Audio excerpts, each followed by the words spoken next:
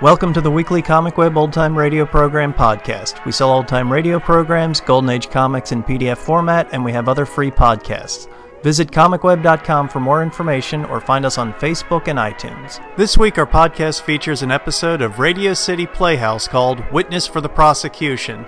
The episode originally aired on April 25th, 1949. The National Broadcasting Company presents Radio City Playhouse, Attraction 34.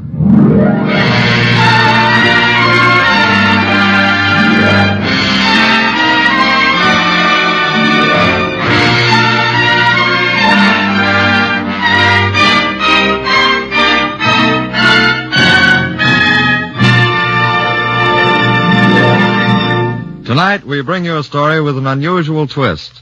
A story by Agatha Christie titled Witness for the Prosecution.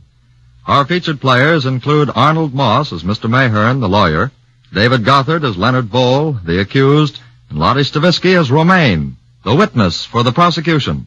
In this, Attraction 34 on Radio City Playhouse.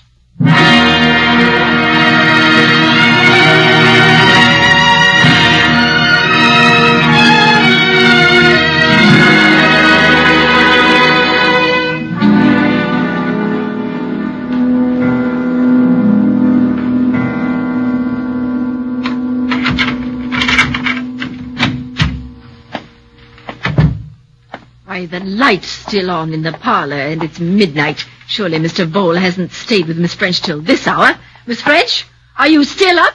You should have been in bed long ago. Miss French!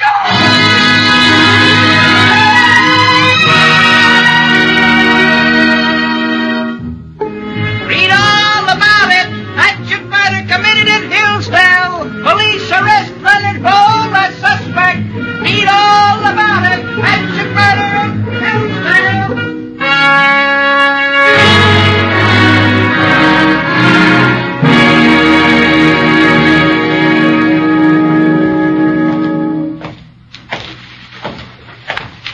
His cell's right here, Mr. Mayhern. Thank you.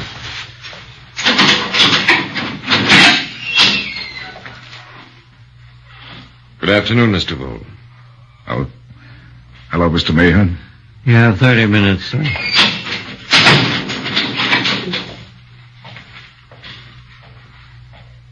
I've come to talk with you. Mr. Bowl. Yes. Sorry, Mr. Mayhern. I just can't seem to realize yet I'm charged with murder. Murder? Such a horrible crime, too. It looks bad for me, doesn't it? It does look kind of black. But Mr. Bowl, we're going to make a determined effort to get you off. You think I'm guilty, don't you? I know you do. But I swear I'm not. I didn't do it, Mr. Mayhern. I didn't do it. Very well, then I'll accept your assurance. But I must know the worst. I must know just how damaging the case against you is likely to be. Now, Mr. Bowl, the utmost frankness. You understand that? Yes, I'll be completely honest with you. Very well. I want you to tell me exactly how you came to make the acquaintance of Miss Emily French. It was one day on Main Street. I saw an elderly lady trying to cross the road in heavy traffic. She dropped her packages. I picked them up out of common courtesy and offered to help carry them home. And she was grateful. Yes. Mm-hmm. Of course, she was dressed so poorly, I had no idea she'd turn out to be as wealthy as she was. But you did find out. Now, the first aim of the prosecution will be to establish that you were low financially at that particular moment. You were, weren't you? Yes, I've been having a lot of bad luck. Yes, of course. Now, remember, I'm looking at this from the point of view of the prosecution. Now, why did you, a young man of 33, good-looking, fond of sport, popular with your friends, devote so much of your time to an elderly woman with whom you could hardly have anything in common? Well, I'm one of those persons who can't say no. And believe me or not, after a few visits, I found myself getting genuinely fond of the old lady. I had been an orphan, and I suppose I enjoyed being pampered and mothered. Now, they really aren't anything, Ma. Why, Miss French, they're the nicest pair of socks I've ever had. You actually knitted them yourself? Oh, yes. That must have been quite a job. No, no. What else have I to do with my time? Well, I can't tell you how I appreciate Miss French? Yes, Janet. It's almost 10 o'clock. Well, don't you think you should retire? Now, Janet, stop worrying about me. But it isn't good for you to stay up late. Now, Janet, you go on to bed. Mr. Vole and I have a few things to discuss. I'll stay up until you're ready to retire, Miss French. Oh. I don't think Janet likes me, Miss French. Janet's been with me for almost 30 years. She's become very attached to me. I suppose she may be a bit jealous of you. Of me? Yes. She knows how fond I am of you. And I am, you know. Why, you seem like an adopted son to me. You're very kind. But I mustn't keep you up any longer. Oh, no, don't go. There really is something I want to talk to you about.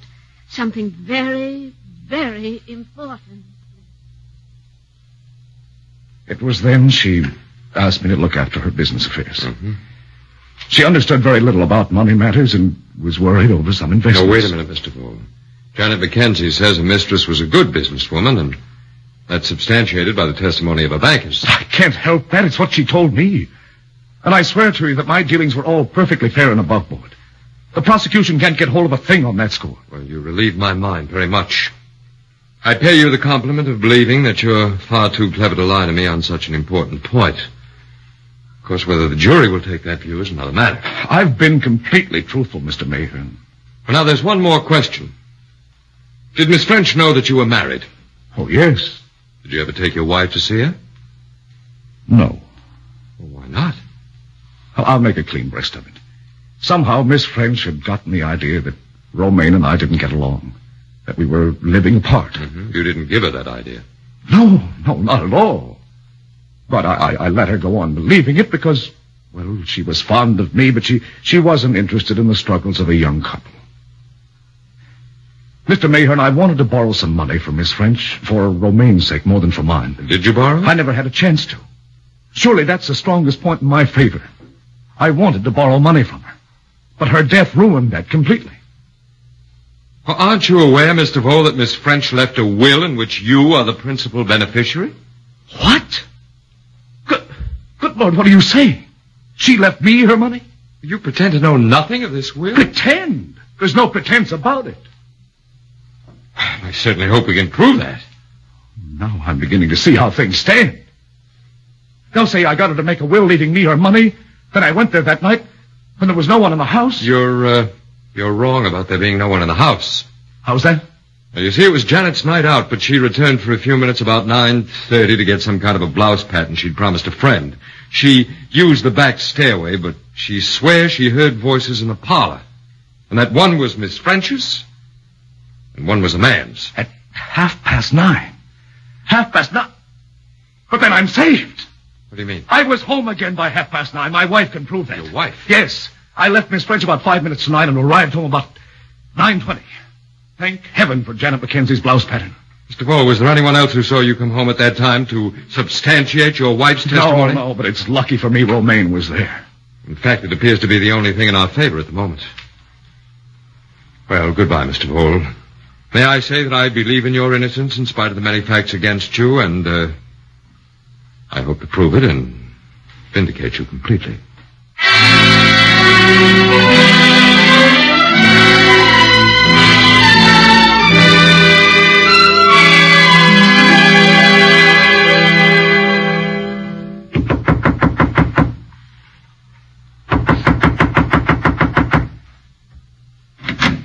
What is it? I'd like to see Mrs. Leonard Vole, please. Yeah? I'm Henry Mayhearn, Mr. Vole's lawyer. Is Mrs. Vole in? I'm the one you wish to see, I believe. Oh, you're Mrs. Vole. Well, I thought... Expected me to be different. Well... I'm afraid I'm not the typical housewife. I was an actress in Vienna before I met Leonard. I see. Well, Mrs. Vole, I've just come from your husband. I know how upset you must be, but if you don't mind, I'd like to talk with you. Yes, you may come in. Thank you very much. Sit down, Mr. Mayhearn. Mayhearn. Thank you. I know that you will try, how do you say, to spare me as much as you can. But I want to know everything. Do you understand? I want to know the worst. Very well, Mrs. Vole, I'll be perfectly frank with you. The case is quite black against your husband. Everything is against him. Except one thing. And what is that? Miss French's maid will testify that she heard voices, those of Miss French and a man, talking in the parlor at 9:30. However, Mr. Vole says that he returned home at 9:20, and that you were here when he arrived. Now, if we can establish that... I see. He wants me to say he came in at 9:20 that night. Well, he did come in at that time, didn't That's not the point. Will my saying so acquit him? Will they believe me? Well, it would certainly be helpful if we had another witness, but... But you do not. Well, to be honest with you, I must say that the jury isn't apt to put too much faith in the testimony of a devoted wife. Nevertheless... Did he tell you I was devoted to him? Well, no, he never... Ah, yes, I see he did. How stupid man. Now, look, Mrs. Wall, I know that under the circumstances... You know nothing about the circumstances. I hate him. I hate him. I hate him. I would like to see him dead. Well, this is quite... Perhaps I shall see. Suppose I tell you that he did not come in that night at 9:20, but at 10:20. Suppose I tell you there was blood on his coat. What if I stand up in court and say all these things? You, cannot be asked to give evidence against your husband. He is not my husband.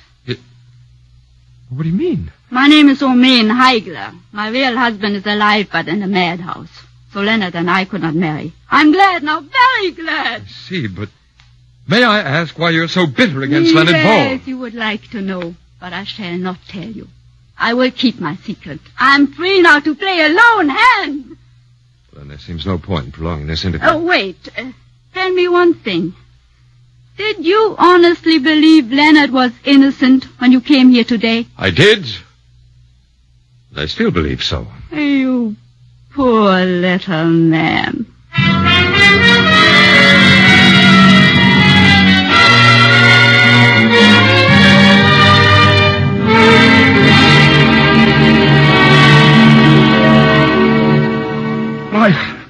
I don't understand her attitude, Mr. Mayor. I can't explain it. You've given me the shock of my life. I must say it's extraordinary, the whole thing. An extraordinary woman. Very dangerous. She's the only person who can testify that I came home at 9:20. And I did come home then. I swear to you I did. Well, Mr. Vole, I sincerely believe you. For no other reason, because there's too much evidence against you. This woman is obviously trumping up the whole story. Of course she is, but will the jury believe her? Well, that's the question. But perhaps she won't testify. She was fiery with me, but I don't think she'll dare to tell such lies in court. You don't sound too convinced of that, Mr. Mayhew. Perhaps I don't. Janet Mackenzie's testimony will be damaging enough. If they think to call Miss Heigler to the stand, well, we can only wait and hope. Wait and hope.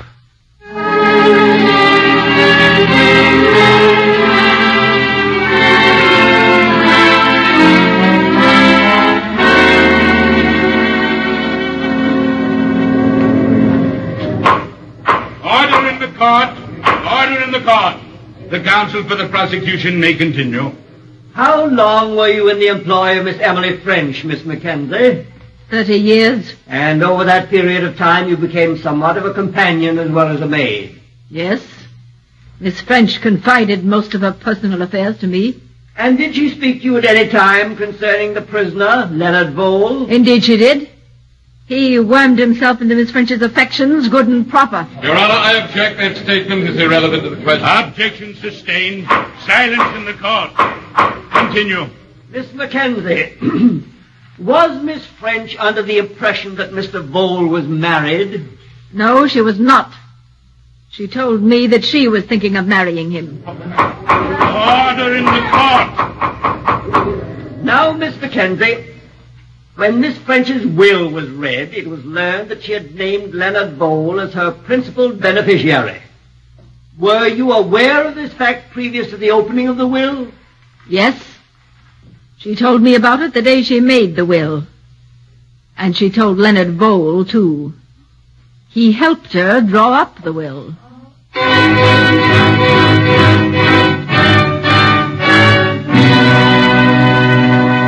Cross-examination. Very well, Miss Mackenzie, you may step down. Will the state proceed to call its next witness? Sorry, Mr. Vole, I couldn't shake her. I'd hoped to be able to break it down. But she made up half she said on the stand. I swear she did. Janet hates me, Mr. Mayor. Obviously. Well, maybe the jury will realize she has no reason to love you and will discount her testimony accordingly. It looks bad for me, doesn't it?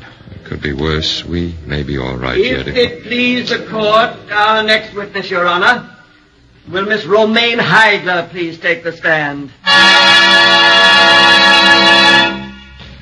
Your name is Romaine Heigler? Yes. You are an Austrian subject? Yes. For the last 3 years, you have lived with the prisoner and passed yourself off as his wife. Yes. Miss Heigler, do you recall the night of Tuesday, March 18th? Very clearly. Where were you? At my home? The home you shared with the prisoner? Yes. And where was he that night? He was at home until 7:45. Where did he go then? To the house of Emily French. Did he take anything with him? Yes. He took a pair of gloves and a hatchet. No, I deny that. Silence! Silence! I will have no emotional outbursts. And what time did he return to your home? At 20 minutes past 10. That is a lie, and you know it. I returned at 20 minutes past 9. If there are any more of these displays from the defendant, I shall hold you in contempt of court. The prosecution will continue. Miss Heigler, will you please tell the court, in your own words, what transpired when the prisoner returned at 20 minutes past 10? When he came home, his shirt cuffs were stained with blood. I asked him what had happened. At first he pretended he had fallen and hurt himself. Oh, but I soon saw this was not true. Finally, he admitted that he had killed Emily French. No, she's lying, I tell you. Mr. Ball, one more outburst and I will have you removed from the courtroom. Please continue your testimony, Miss Heigler. The prisoner admitted the murder of Emily French. Yes. When he came home, he had a wild stare in his eyes. He grabbed my wrist so tightly, I cried out in pain. And he slapped my face several times. He told me to shut up before the neighbors heard me. He told me he had killed her for her money. And if I ever breathed a word, he'd kill me too. His exact words were, "Watch your step. It's even easier to commit a second murder."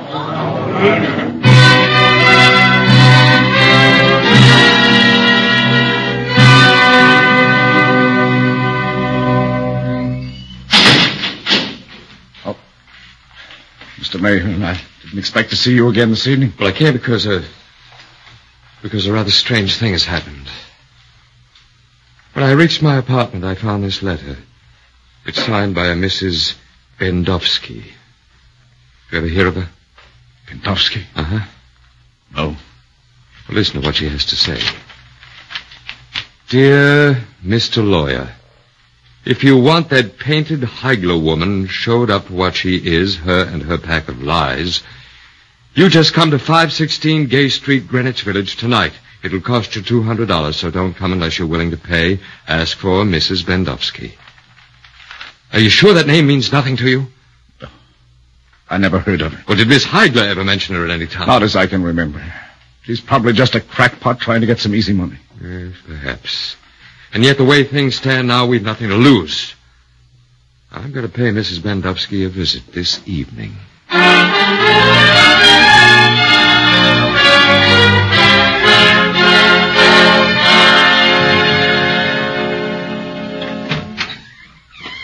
Mrs. Bendowski? So it is you, dearie. Nobody with you, is there? Oh, no, I'm alone. Good. I don't go in for playing tricks, nor for people who play them. Come in. You'll have to forgive the looks of my room. I don't exactly live in what you would call the lap of luxury. Didn't no one ever tell you it ain't polite to stare, Mr. Mayhew? A proper sort of gentleman like you two? Oh, excuse me, you are wondering why I hide my beauty behind this veil, Well, I will give you a little peep. Oh, no. So, you are anxious not to kiss my scarlet face, huh? Well, I don't wonder. And yet, would you believe now, I was a pretty girl once. Even you might have taken a shine to me. Look. And it is all her fault, you understand, that she is the cause of this. She took the only man I have ever loved away from me. Yes, her. When I went after Max, yes, and I was after her too. He threw vitriol in my face. Vitriol! Have you ever thought what it would be like to have your face burned off of you? And she laughed. I have had it in for her ever since. And now Tell me, what is this information you say? But what you about have? the money? It's your duty to give information. You can be called on to do so. Oh, no. You hand me 200, and perhaps I can give you a hint or two. Huh? What kind of a hint? Well, what would you say to a letter? A letter from her. Never mind how I got hold of it. That is my business. It will do the trick. But the money... I have the money. Here. I'll put it on the table. No, don't touch it. Let me see your evidence first. Oh, here we are. A whole bundle of letters in her handwriting. It is the first letter you want. That will do the trick. Just you read it.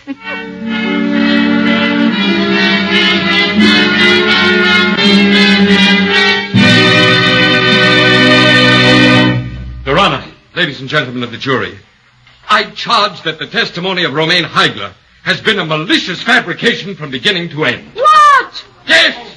I accuse Romaine Heigler of inventing her testimony to send an innocent man to his death. Oh, this is Miss absurd! Heigler, do you deny that you're in love with a man other than Leonard Bone? Of course I deny it. What a ridiculous statement. I was completely faithful to Leonard Bone until he became a barbaric murderer and threatened to kill me, too. And you still maintain that the defendant confessed committing the crime? Of course I do. I swore to it yesterday, and it is true. What are all these utterly foolish questions about?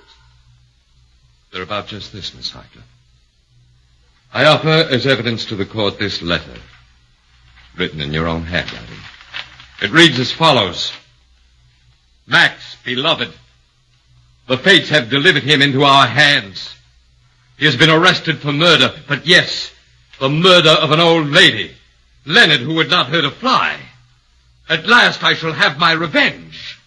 The poor chicken, I shall say that he came in that night with blood upon him, that he confessed the crime to me.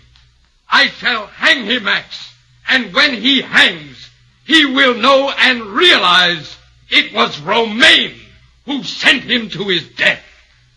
And then happiness, beloved, happiness at last. Silence! Silence in this court! Your Honor, I have in the court 3 handwriting experts of excellent reputation who are ready to testify that this letter was written by none other than Romaine Heigler. May I call them to the stand? Yes, you may call them. Will these... Oh, that won't be necessary. Why not, Miss Heigler? I'll tell the court Tell them what? the truth. What is the truth, Miss Heigler? Everything you have said is true. I wrote that letter. Yes, go on. Everything Leonard said was true. I lied. What did you lie about, Miss Heigler? My testimony was all a lie. Leonard did return home at 9:20 as he testified. I invented the whole story, I admit it. I wanted to destroy him. I wanted to send him to his death so I could be free. I didn't want you to believe that he is innocent.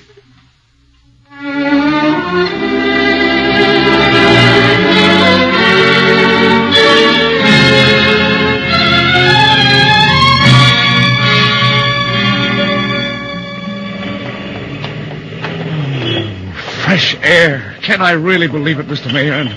I'm actually free. Very happy to say that you are indeed acquitted. Oh, things looked so black for me yesterday. You've had the closest of all possible shades, but no need to think of past troubles now. You're a very fortunate man, Mr. Vole. Of course, this business of Miss Heigler may have been a bit of a shock, but I'd say you're well off without her. Oh, I've learned my lesson with her. I shan't be such a fool with another woman. But I don't even give her a thought anymore. I'm free. That's all that matters. Let's cross the street here, shall we? This may be a very close call, but as I told you before, I believe that justice is always done in the end, and now that I have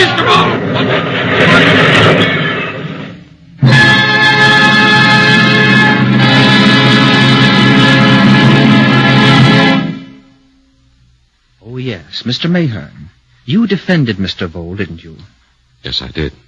Come this way. He's in this room on the left. Tragic, wasn't it? His untimely death. Yes, he had everything to live for. It's ironic, really, to escape death so narrowly in the courtroom, only to walk outside and meet it in the street. Fate just had it in for him, I guess. Many people see him? Oh, there have been, but they've most all gone now. I think there's only one left, a relative of some sort. In there, mister. Thank you. Pardon me, I hope you won't think that I'm intruding. No. Come in, Mr. Mayor.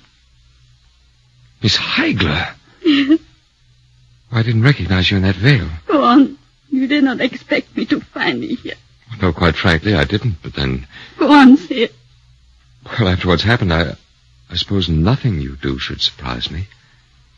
Considering what you have done or tried to do to him, I hardly thought you'd make a mockery of his death. By wearing the veil of mourning. Yes. Strange. I thought you were cleverer than that, Mr. Mahan. What? It's not the first time you have failed to see through a veil. What are you talking about? The woman in Gay Street. Do you remember? Well, you... Miss Heigler! You never guessed that I was Mrs. Bendowski. But that's impossible. No. Have you forgotten I was an actor? Well, yes, I know, but... I mean, her face... That was easy enough. The light in the room was too bad for you to see through the veil and know it was only makeup. But why? Why did I play a lone hand? Because I loved him. Because I had to save him. But why such an elaborate comedy as that? Why didn't you simply testify in his favor? No, the evidence of a woman devoted to him would not have been enough. You hinted as much yourself. They would not have believed me. Perhaps, but... But if I testified falsely against him, and you forced a confession from me that it was all a lie, then I would be damned in the eyes of the law, and the jury would feel bound to acquit him. And, the bundle of letters? I wrote them all myself. What about the man called Max? He never existed. I see.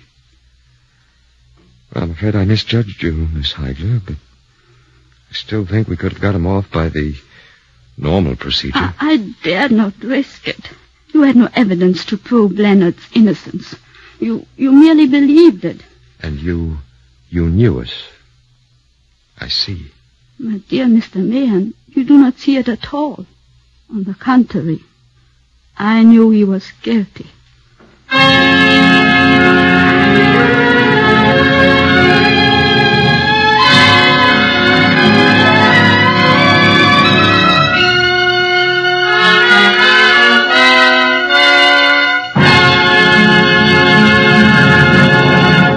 You have just heard Witness for the Prosecution by Agatha Christie, adapted for radio by Agnes Eckhart.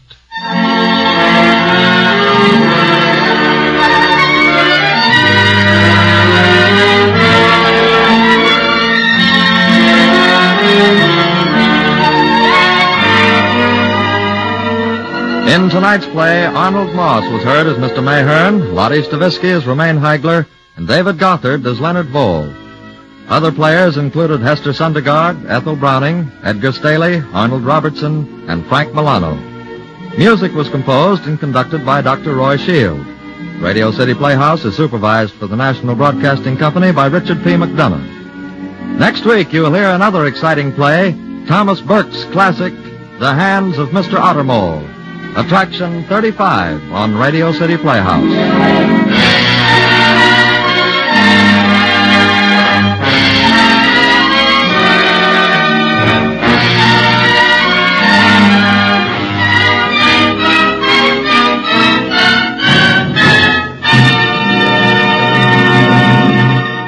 Bob Warren speaking. This is NBC, the National Broadcasting Company.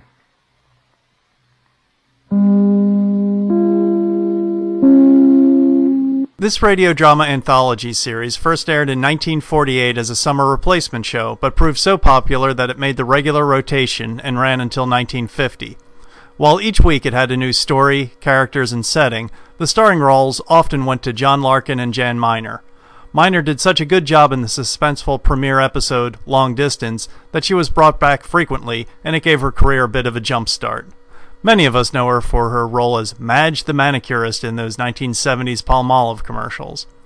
The episodes usually dealt with tense life-and-death situations, often with complex moral issues at stake. Radio City Playhouse has been favorably compared to such old-time radio classics as Suspense and Lux Radio Theater, and with writers such as Paul Gallico, Cornell Woolrich, Ray Bradbury, Stephen Vincent Benet, and Agatha Christie, it's little wonder why. The show was narrated and directed by Howard W. Junkin.